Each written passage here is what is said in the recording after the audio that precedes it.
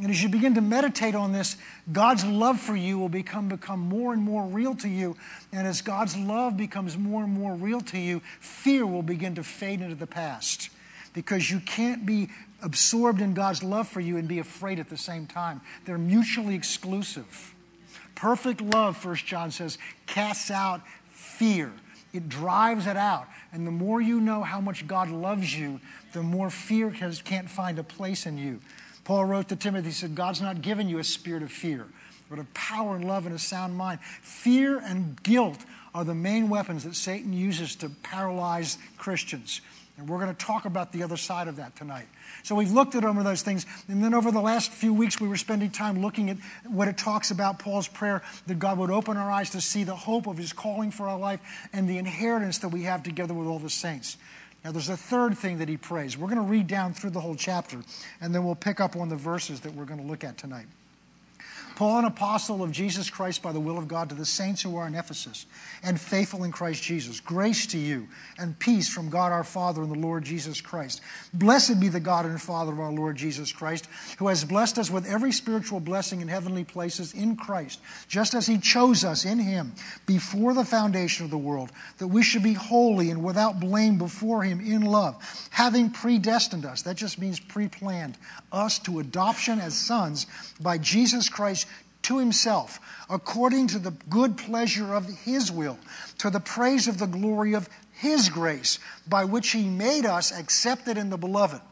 In him, in Christ, we have redemption through his blood, the forgiveness of sins, according to the riches of his grace, which he made to abound towards us. Some translation says, which he lavished upon us in all wisdom and understanding of prudence, having made known to us the mystery of his will according to his good pleasure, which he purposed in himself, that in the dispensation of the fullness of times he might gather together in one all things in Christ, both which are in heaven and which are in earth in him.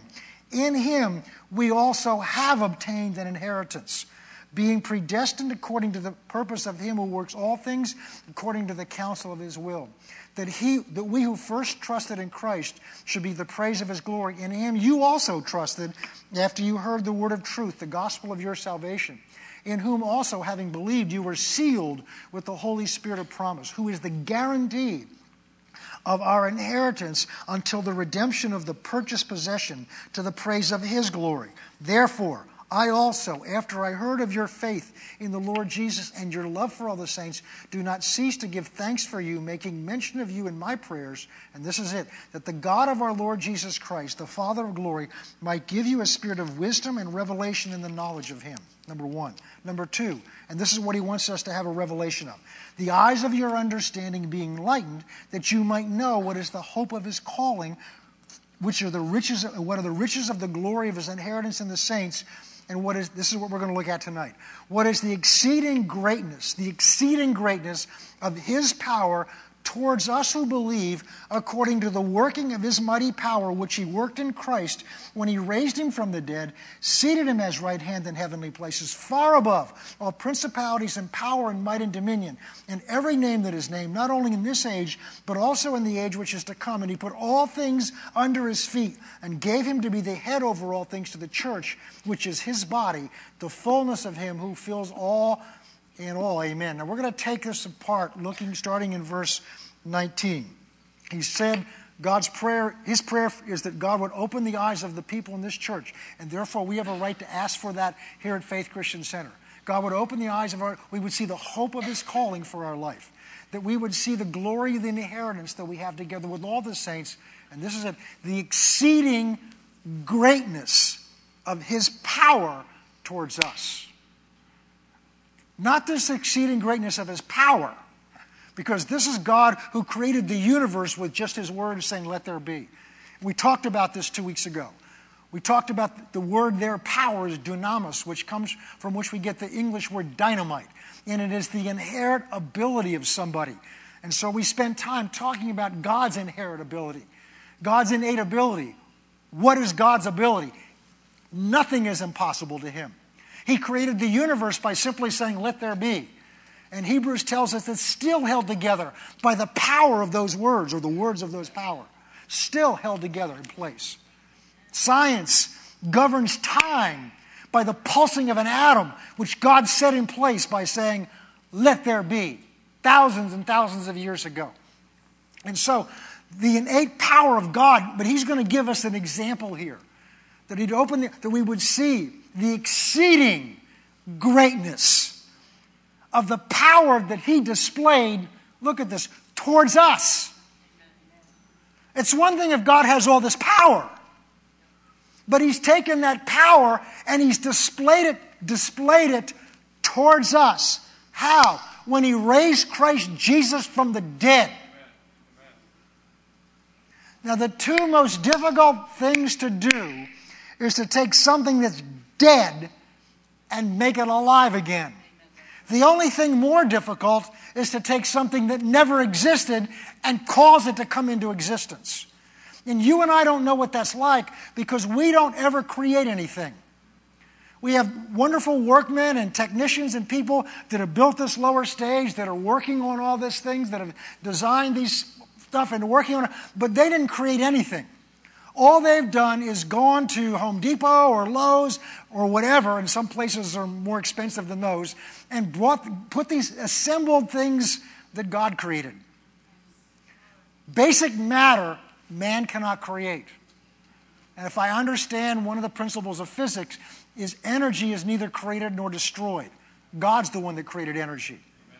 So God is the only one that has the ability to create something out of nothing, and he can do it with just saying, let there be. And this same God demonstrated that power when he raised Christ from the dead. And we talked about that last time. He was dead and he was in the place of death. And God brought him alive out of that place by sending his Spirit down to bring him alive again. And by the way, when Jesus comes back and we get our new bodies, that's where that's going to come from also. Because Romans 8:11 said, if the same Spirit, there's only one. If the same Spirit that raised Christ Jesus from the dead dwells in you, does he? He will also quicken your mortal body. So the resurrection, the power of the resurrection, when Christ comes back for the church, what's going to transform this body into an immortal body in the flash of an eye is the power of the resurrection that's inside you sitting in that blue chair tonight. But the wonderful news of the New Testament is he's not just in there to perform that. That same power is in you before the resurrection. And that's what we're going to look at tonight. The exceeding greatness of the power towards us who believe, according to the working of the mighty power which he worked, verse 20, when he raised Christ Jesus from the dead and seated him at the right hand in heavenly places. So he went from the place of death immediately to the right hand of God and was seated there. And you and I are legally positioned in him right now when you come to Christ. But the reality of it in this body hasn't taken place yet. That's the fullness of your salvation. Paul talks about the completion of your salvation. The fullness of it, that's when your body gets transformed and my body gets transformed into that body. Okay. So we've looked at this, that he took what was dead and made it alive. He raised him up to seat him at the right hand of the Father in heavenly places. This position is a position of authority. Then he talks about this, verse 21. That position is far above, now look at this carefully, all principality and power and might and dominion and every name that is named, not only in this age, but in that which is to come. Now hold your finger here and go over to chapter 6.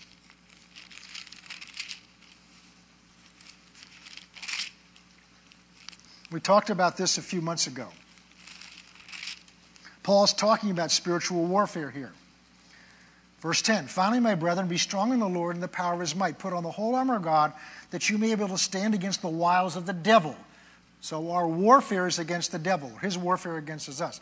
For we do not wrestle against flesh and blood, but look at this, against principalities and powers and rulers of the darkness of this age, and against spiritual hosts of wickedness in heavenly places. Now that's not talking about heaven where God lives.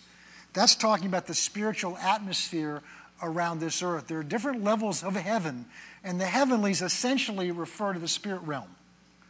So when it talks about heavenly places here, it's talk because the devil doesn't live in heaven. But he was sent down here and loosed down here with his 1/3 of the fallen angels, who are now demons, was loosed down here, and they're at loose creating havoc around here. So most of the bad things you see happen in nature are not acts of God, they're acts of the devil. God gets blamed for things the devil does. Because the devil is the god of this world right now. 2 Corinthians 4:4. The devil's he's not going to be here forever. He's not going to be the God of this world forever, because the God of all creation, the Lord of Lords, is coming back to establish his reign here for 1,000 years. Amen. But for right now, Satan's loose on this earth, and he is our enemy. This is who we wrestle against. But notice again what Paul refers to them here in this same letter: principalities and powers and rulers in heavenly places. Now go back to Ephesians chapter 1, verse 21. Christ has been raised and seated in heavenly places far above what? Principalities and powers and might and dominion and every name that's named. So Christ has been given dominion over that. He's been given authority over the spiritual forces that are loosed against us here and against whom we are engaged in spiritual warfare. But Christ has been given authority over them.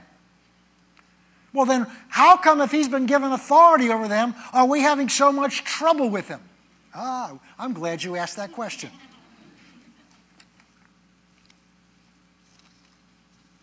Verse 22. And he put all things under his feet and gave him, this is the Father, put all things under Jesus' feet and gave him, Jesus, to be the head over all things to the church, which is his body, the fullness of him who fills all in all. Now, I want to look. Can you put that first slide up? Can you get that up there? This is what it says in the NIV. And God has placed all things under his feet and appointed him to be head over everything for the church, which is his body, the fullness of him who fills everything in every way. God has appointed him, Christ. God has placed all things under his feet and appointed him, Christ, to be the head over everything for the church, which is his body, the fullness of him who fills everything in every way. Go to the next slide. This is the NLT, the New Living Translation. God has put all things under the authority of Christ and made him to be head over all things for the benefit of the church. And the church is his body. It is made full and complete by Christ, who fills all things everywhere in himself. Notice the key here. Christ, God, who has the ultimate authority, has put Christ as head over all things. Now, that's a temporary position. We're not going to take the time to look there. But if you go into 1 Corinthians 15, you'll see that when the end of this age takes place, when Satan is finally defeated, Christ is going to take all authority and hand it back to the Father, and then there will be no more need for authority. So that authority's been given to him. If you've taken spiritual authority here, and I may get into that on a Wednesday night down the road. We walk through that process by which you understand what authority is for. Authority is a tool that's given to you, if God's given it to you, to carry out a responsibility. God never gives authority without giving a responsibility. So the very limit of the authority is determined by the limit of the responsibility. And God has given ultimate responsibility to Christ, and therefore God has given him ultimate authority. And for the purpose of putting his enemies under his feet. In Hebrews it talks about Christ is seated until his enemies be made his footstool. Well, wait a minute. If Christ is seated, and if it says God has put all things under him in authority and made him to be head over all things, How come he's waiting until his enemies are made his footstool? Because Christ, the church, is his body, and he's been made head. So the head is seated until the body makes his enemies his footstool. Christ came to win back the authority that Adam gave in the beginning. We looked at this a long time ago. God, when he created this earth, and he created his man and woman, and put them in the garden, God gave them authority over this earth. Why? Because God gave them responsibility to cause it to multiply and to be fruitful and to tend it. And for that responsibility, God gave them the ultimate authority over here. God's the source of it, but he delegated it to that man and that woman. And then in chapter 3, what this is really all about, Satan comes in and deceives Adam and Eve. He deceives Eve. He doesn't deceive Adam. Adam simply just disobeys him.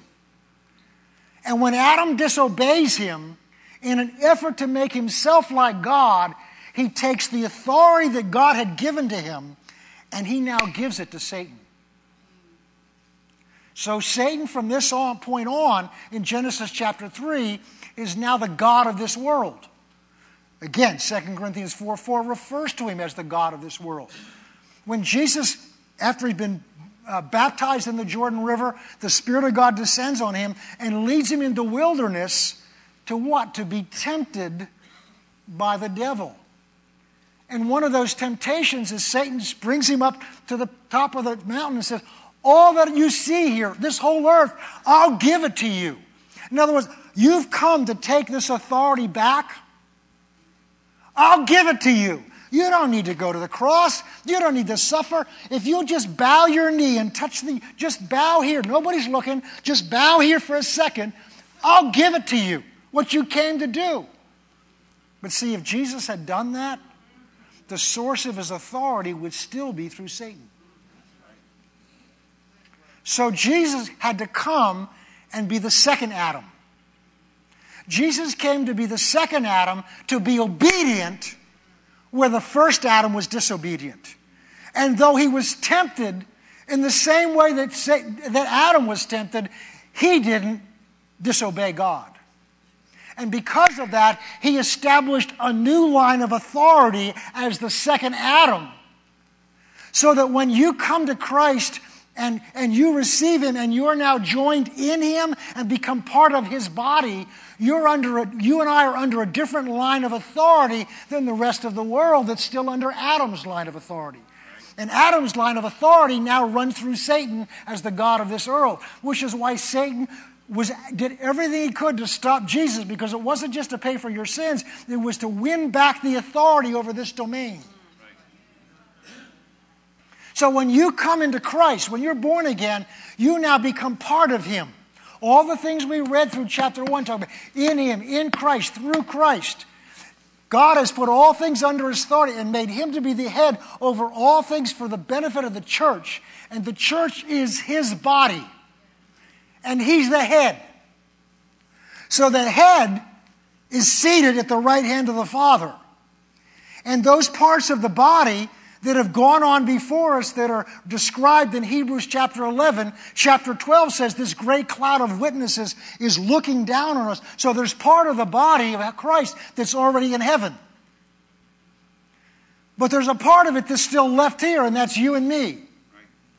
And his body is here so that we can complete what the head started. And that's to make his enemies, principalities and powers, because we don't wrestle against flesh and blood. Remember that? All the people you see on TV and you want to get mad at what they say and what they're standing for, we don't wrestle against them. They're just tools of the God of this earth. And we don't have authority over them, but we do have authority in the spirit realm where it matters. So this authority that he won back isn't so he can display it in heaven. This authority that we won back is for the benefit of the church so that we can carry out what we're here to do. Now, you don't hear this in a lot of churches, because the idea of having church is we come and we sing some songs and we love on each other and we help one another out and we do good deeds out in the world. But where's the power? Where's the power? Where's the power? Well, you can leave that up there. That's good to watch. Good to look at. Okay. Let's go look at some examples of this. Go look over in Luke chapter 9. Because what religion will tell you is, yes, Jesus is the Son of God. Of course he had authority. Of course he did those things. But we're just men. We're just women. We have weaknesses. We don't do everything right. We're not always faithful when we need to be faithful. Well, there were some men around him that weren't always that great either. Peter kept putting his foot in his mouth. James and John wanted to burn people with thunder. Thomas had trouble doubting, and if you read carefully, all the rest of them did too. Even after he'd been raised from the dead. And he's standing there, ready to ascend into heaven. And they've seen him die. They've watched him walk through walls. They've seen him eat fish and it didn't just fall out.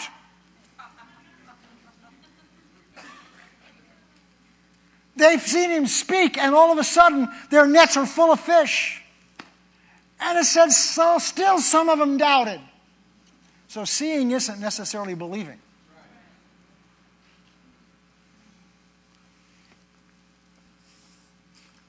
I'm in John, that's why it doesn't look right. Luke chapter 9.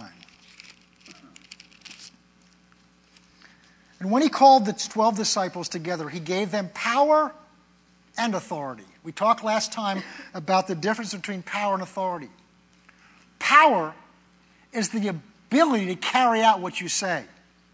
Authority is delegated. And the best example of all, is a policeman directing traffic. And so you come to a work zone or you come to a traffic where the lights have gone out, and there's a police officer there in a uniform, so you know he's been given by the government, Providence or Seekonk or wherever you happen to be, he's been given authority to control the traffic. So as you're coming down the road, he holds his hand up and says, stop, and he waves somebody else through because there's only a single line of passage there. He does not have the ability to stop your 3,000-pound vehicle unless he wants to get run over. He can't stop you if you decide to go through him.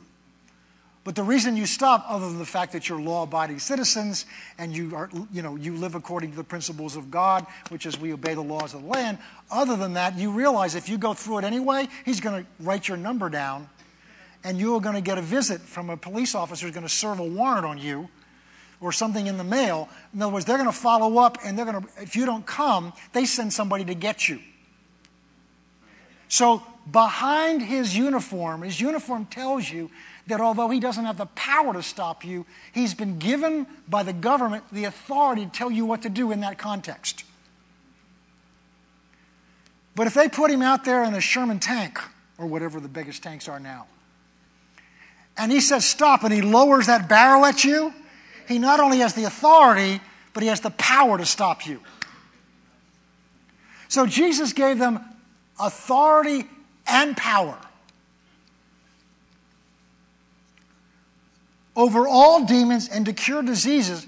And then he sent them to preach the kingdom of God and to heal the sick. Now remember, I told you, authority is only given when you've been given a responsibility.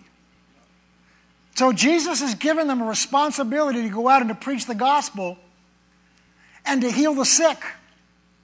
And then he gave them the power and the ability to carry that out.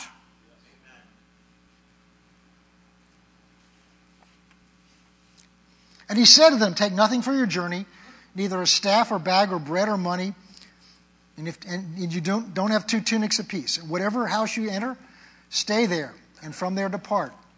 And whoever will not receive you when you go out of the city, shake the very dust from your feet as a testimony against them. So they departed and went through the towns preaching the gospel and healing everywhere.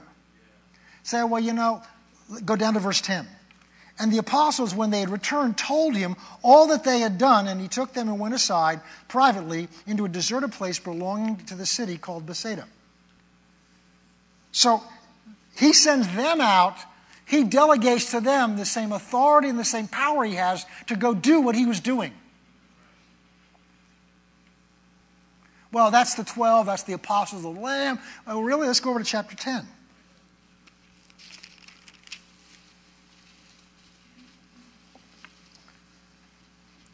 Verse 1. After these things, the Lord appointed 70 others also, and sent them 2 by 2 before his face into every city and place where he was about to go. And he said to them, the harvest is truly great, but the laborers are few. Have you heard that verse before? Very common verse for revival. The harvest is great, but the laborers are few. Therefore, pray the Lord of the harvest to send laborers into the harvest. Go your way. So he's going to do what he's praying. He's sending laborers into the harvest. He's giving them a responsibility.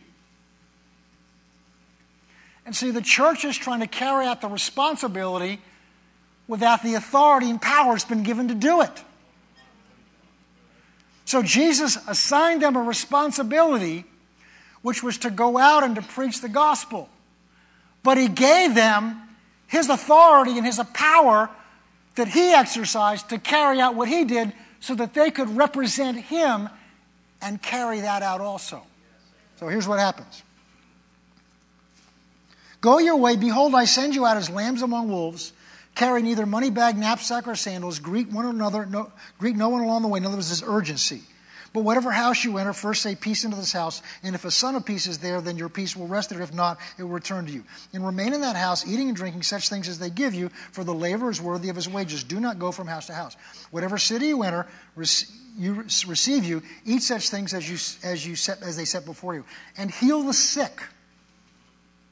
And to say unto them, the kingdom of God has come near to you. In other words, do what I've been doing. But whatever city you enter, if they do not receive you, go into the streets, and the very dust from your city which clings to you, wipe away against you. And nevertheless, know this, that the kingdom of God has come near you. But I say unto you, it will be more fit, more tolerable for the day of Sodom and Gomorrah in that city. And then he gives out some woes. Verse 17. And the 70 returned with joy, saying, Lord, even the demons are subject to us in your name. And he said to them, I saw Satan fall like lightning from heaven. In other words, don't get too impressed with that. Don't get too impressed with that. I saw him fall from heaven. It didn't take long. It was like a bolt of lightning. He's talking about the authority that he had. And they came back excited, saying, Lord, even the demons, the principalities and powers and rulers, they're subject to us in your name, in your authority. When you see that phrase, in my name, in his name, it is a power of attorney. I can tell you legally what a power of attorney is. A power of attorney is when somebody has delegated to you their authority. So when you exercise that power of attorney, you are operating as if you were them. You can sign, I have a power of attorney for my mother who's not able to handle her own affairs. I can sign her tax returns. In fact, I'm the only one who can sign her tax returns. I can sign her tax returns. I can sign her checks. And I can sign in her name. And it's as if legally she signed it.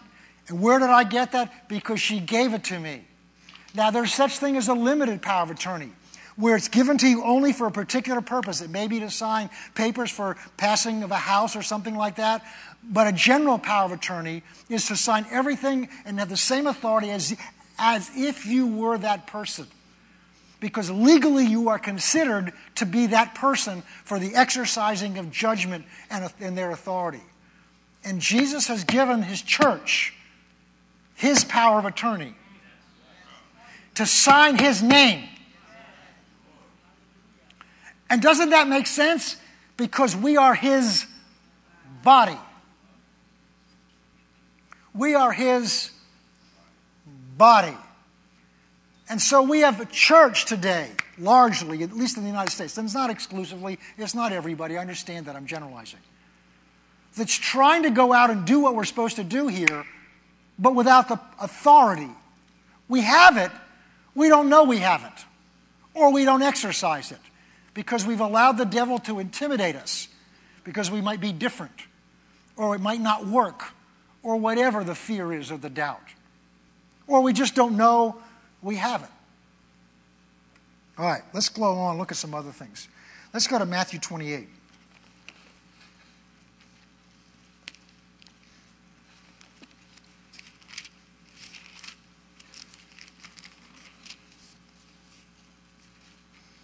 Remember the story of the centurion in Matthew chapter 8, verse 5?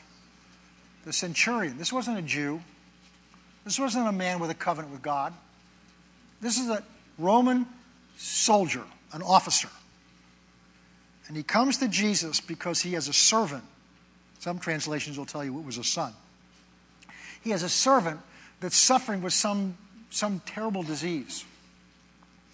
And all he says is, Master, he says, Lord, my servant is lying at home suffering. And before he can finish what he's saying, Jesus said, I'll come and heal him. Which tells you how ready he is to come and heal. He didn't even wait to hear what the centurion was going to say to him. And the centurion says, no. That's not what I was going to ask you. You don't need to come. I'm not worthy for you to come under my house. And the whole issue here isn't whether he was worthy or not. But in his mind, he wasn't worthy because he had no covenant with God because he was a Roman soldier. And he says, I'm not worthy if you come into my house. And basically he says, and you don't need to. Because he says, I recognize the authority that you have. I recognize it. And he says, because I also, that's a key word in there, I also am someone under authority. And somebody who's in authority. Because I say to my soldiers, go, and they go, and I say to them, come, and they come, and I say to my servant, do this, and they do it. So he's saying about Jesus, because I'm under authority and I'm in authority, I recognize what authority is. I have an understanding of authority, and I can recognize you're somebody who's under a higher authority, and therefore you're somebody who's in authority. Because authority has to flow from the source. Authority, you know where authority comes from? It comes from the one who made you. If you've ever bought a new car, you go to the dealership, and the dealer gives you basically two things. They give you title to the car. Where did they get that from? Where did the dealer get title from the car? Suppose it's a Ford dealership you go to, Task up here, something like that. Where did Tasca or whoever the dealer, where did they get title? They got it from the Ford Motor Company. Where did the Ford Motor Company got it from? They made a car. So the creator, the maker of something, creates ownership. Ownership comes from the one that creates it. And then when you buy it, that ownership is transferred to you as well as a key to the car. Now, nowadays, I've got a car that doesn't have any actual key. It's just a thing you carry in your pocket. The problem with that is if the car's running and I get out to go somewhere and my wife gets into drugs, that happened once. She drove the car somewhere and I was in my pocket. And she didn't know it until she stopped the car and went, we don't need to get into all that. But anyway, without the key, you can't run the car because the key is the recognition you have the authority over that. So if somebody comes to me and says, can I borrow your car? How would I give you the authority to borrow that, operate that car? By transferring the keys to you. And what did Jesus say to Peter? Behold, I give you the keys to the kingdom of God. Here's the car keys, Peter, to the kingdom of God. Whatever you bind on earth, literally in the Greek it says, will be as if it's already been bound in heaven. In other words, God's saying, whatever authority you exercise here, I'll back it up in the spirit realm.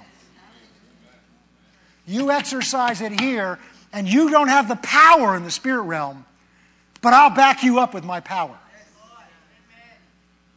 So when you tell the devil to flee, If he stands there looking funny at you, I'm standing behind you.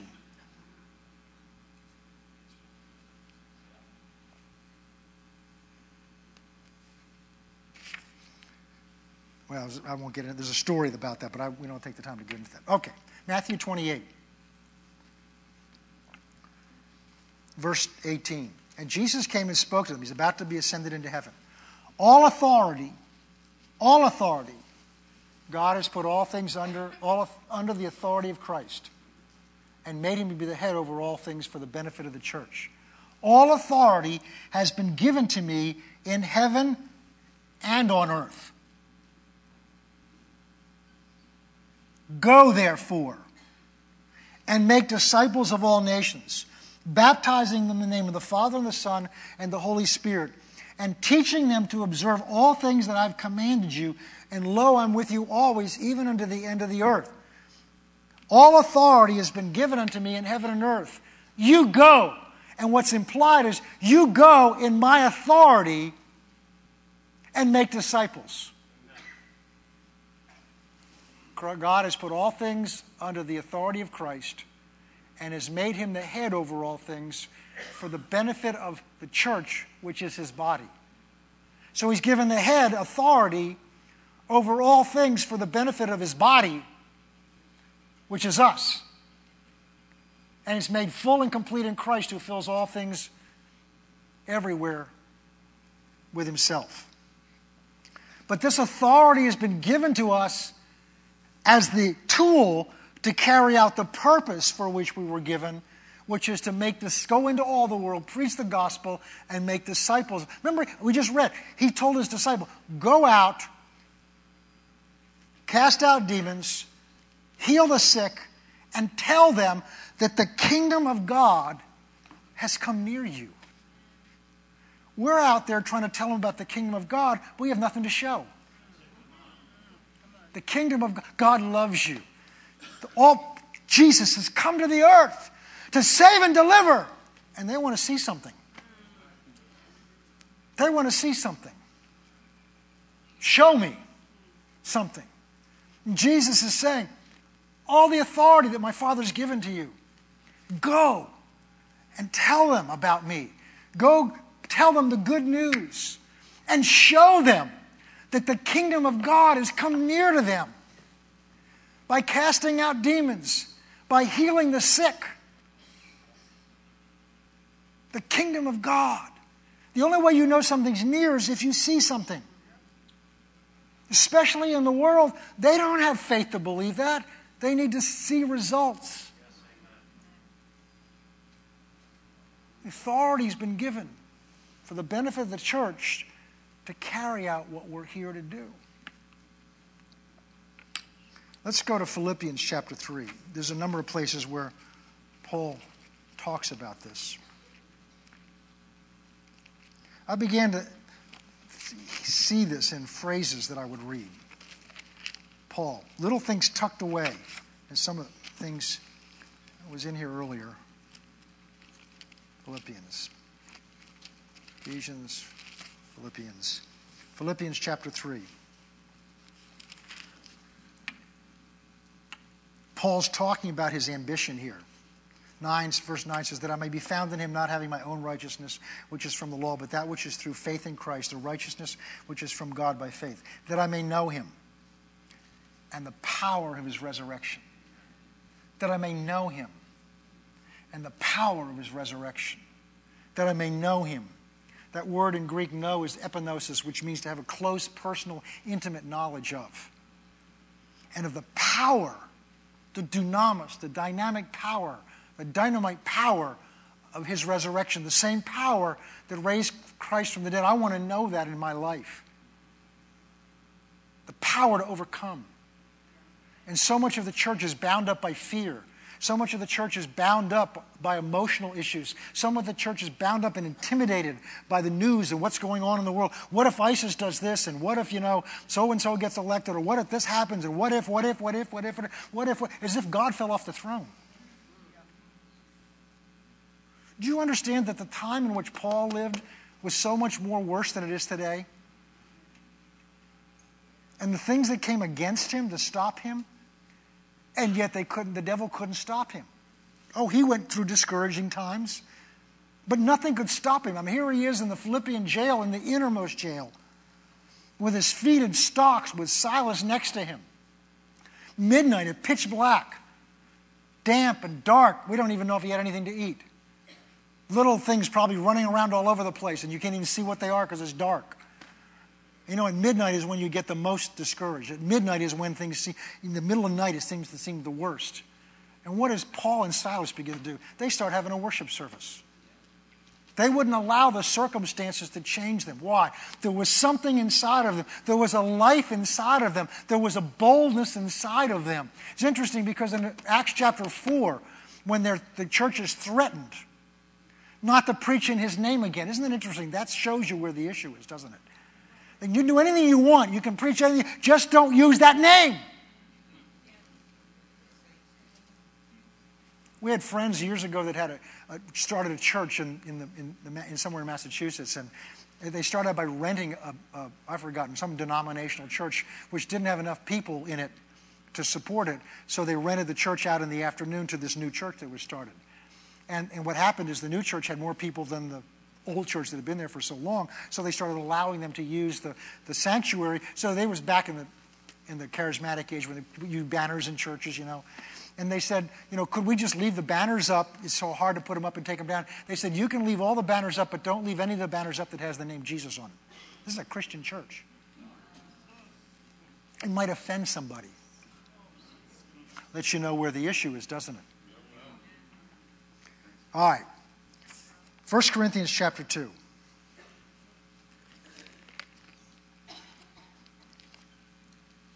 The power of his resurrection. The power of his resurrection. The power of his resurrection.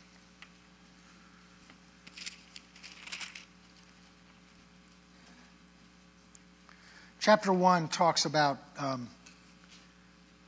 the world's values, and it says, you know, God chose the weak things of the world to shame those that are mighty. He chose the things that are not to shame those that... No, basically God didn't choose people based on their education. He didn't choose people based on their position. He chose people based on, in many cases, their weaknesses and what they don't have to show what he can do through them. But then in chapter 2 he says, but there is a wisdom. He said, I didn't choose the wise. In many cases I chose the foolish.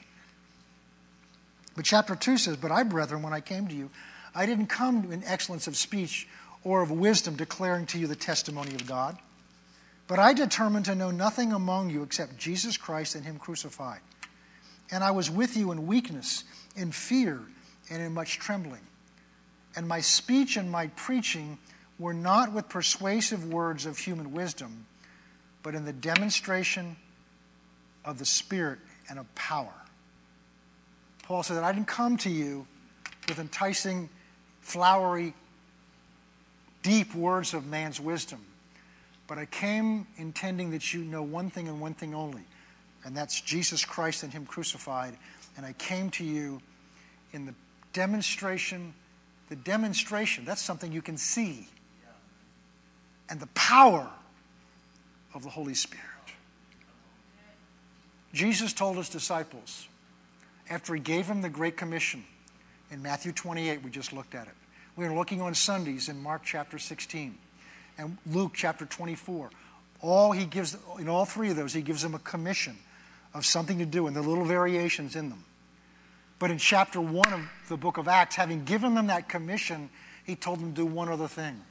He says, having all that I've trained you to do, all that I've taught you, having demonstrated all these things for you, now having commissioned you with your responsibility, wait in Jerusalem until you're endued with power from on high. Until you're anointed with, saturated with power. Dunamis, dynamite power from on high. Then you can be witnesses of me in Jerusalem, Judea, and all the places of the earth. We've been talking on Sundays that God's been just asking questions of me, not to find out information, but to challenge me, to get me to question some things. Because sometimes you've got to ask questions about yourself before you're open to find out where things really are. And obviously God knows where things are. We're the ones that don't. And sometimes we just go bumping along in life, and if we don't ask questions or God doesn't ask us questions, then we just assume things are okay. And God wants to bring us to another level. And one of the questions that became arising is, where's the power? Where's the power of Pentecost? Speak in tongues, worship God in tongues, prophesy sometimes, tongues and but where's the power? Where's the power? Where's the power? Where's the power? Where's the power? Where's the power? Remember what power we're talking about. We're not talking about the power to feel a little better.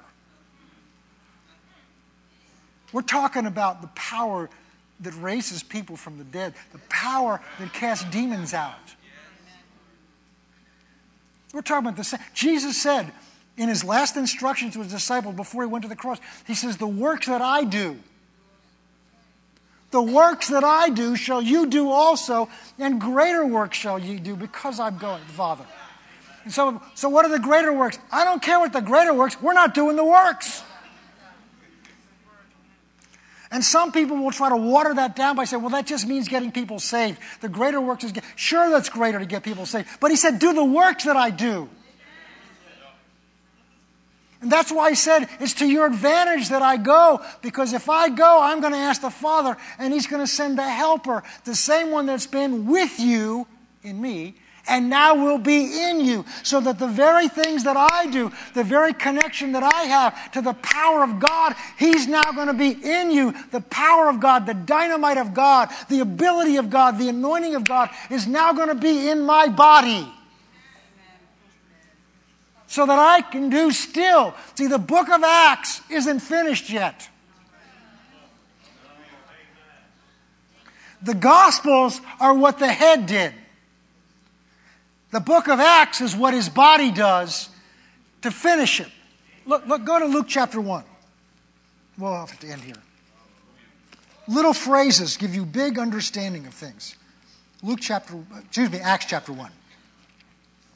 Now, the book of Acts is written by the same person that wrote the Gospel of Luke. So that's important to understand. And it's written to a friend of his named Theophilus. Look at verse 1, Acts 1. The former account I made, O Theophilus, that's the Gospel of Luke, of all that Jesus began to do and teach until the day in which he was taken up, after he, through the Spirit, had given commandments to his apostles, whom he'd chosen. All that Jesus began to do and teach. All that Jesus began to do and teach. And this account is a continuation. Book of Acts is a continuation of what Jesus began to do. Because the head started it. And the body is left here to finish it. Until his enemies are made his footstool. But the head wouldn't exercise that power and authority to start the work and then ascend into heaven and take that power and authority with him and look at his body and says, you go finish what I started, but I'm not going to give you the power to do that. That's right, no way. God has put all things under the authority of Christ and has made him head. Look at that. Head over all things for the benefit of the church. That's you and me. He's given him to be head, authority over all things for the benefit of the church. And the church is his body. It is made full and complete by Christ, who fills all things, everywhere, we could go there again, but we don't have time tonight. He fills all things with himself. Paul's prayer in Ephesians 3 is that he would be strengthened by his Spirit with might in our inner man, that Christ might dwell, might live in our hearts by faith, that being rooted and grounded in love, we might come to know together with all the saints the breadth and length and height and depth, and to know the love of Christ that passes understanding, that we might be filled with all of the fullness of God. The church, who fills all things everywhere with himself. If we're filled with God, wouldn't we have the same power and ability that God has if we're filled with him?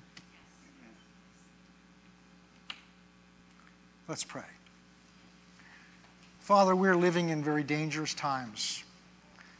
We're living in a time when the church is becoming less and less popular. We're being seen more and more as the enemy. But we believe that we've been put here for such a time as this. That you have an assignment for us. You have a purpose for us, or else we would not be here.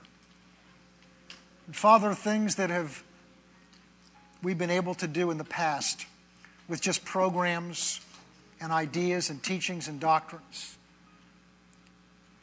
I believe that the time has come when your body is going to need the power that it once exercised before.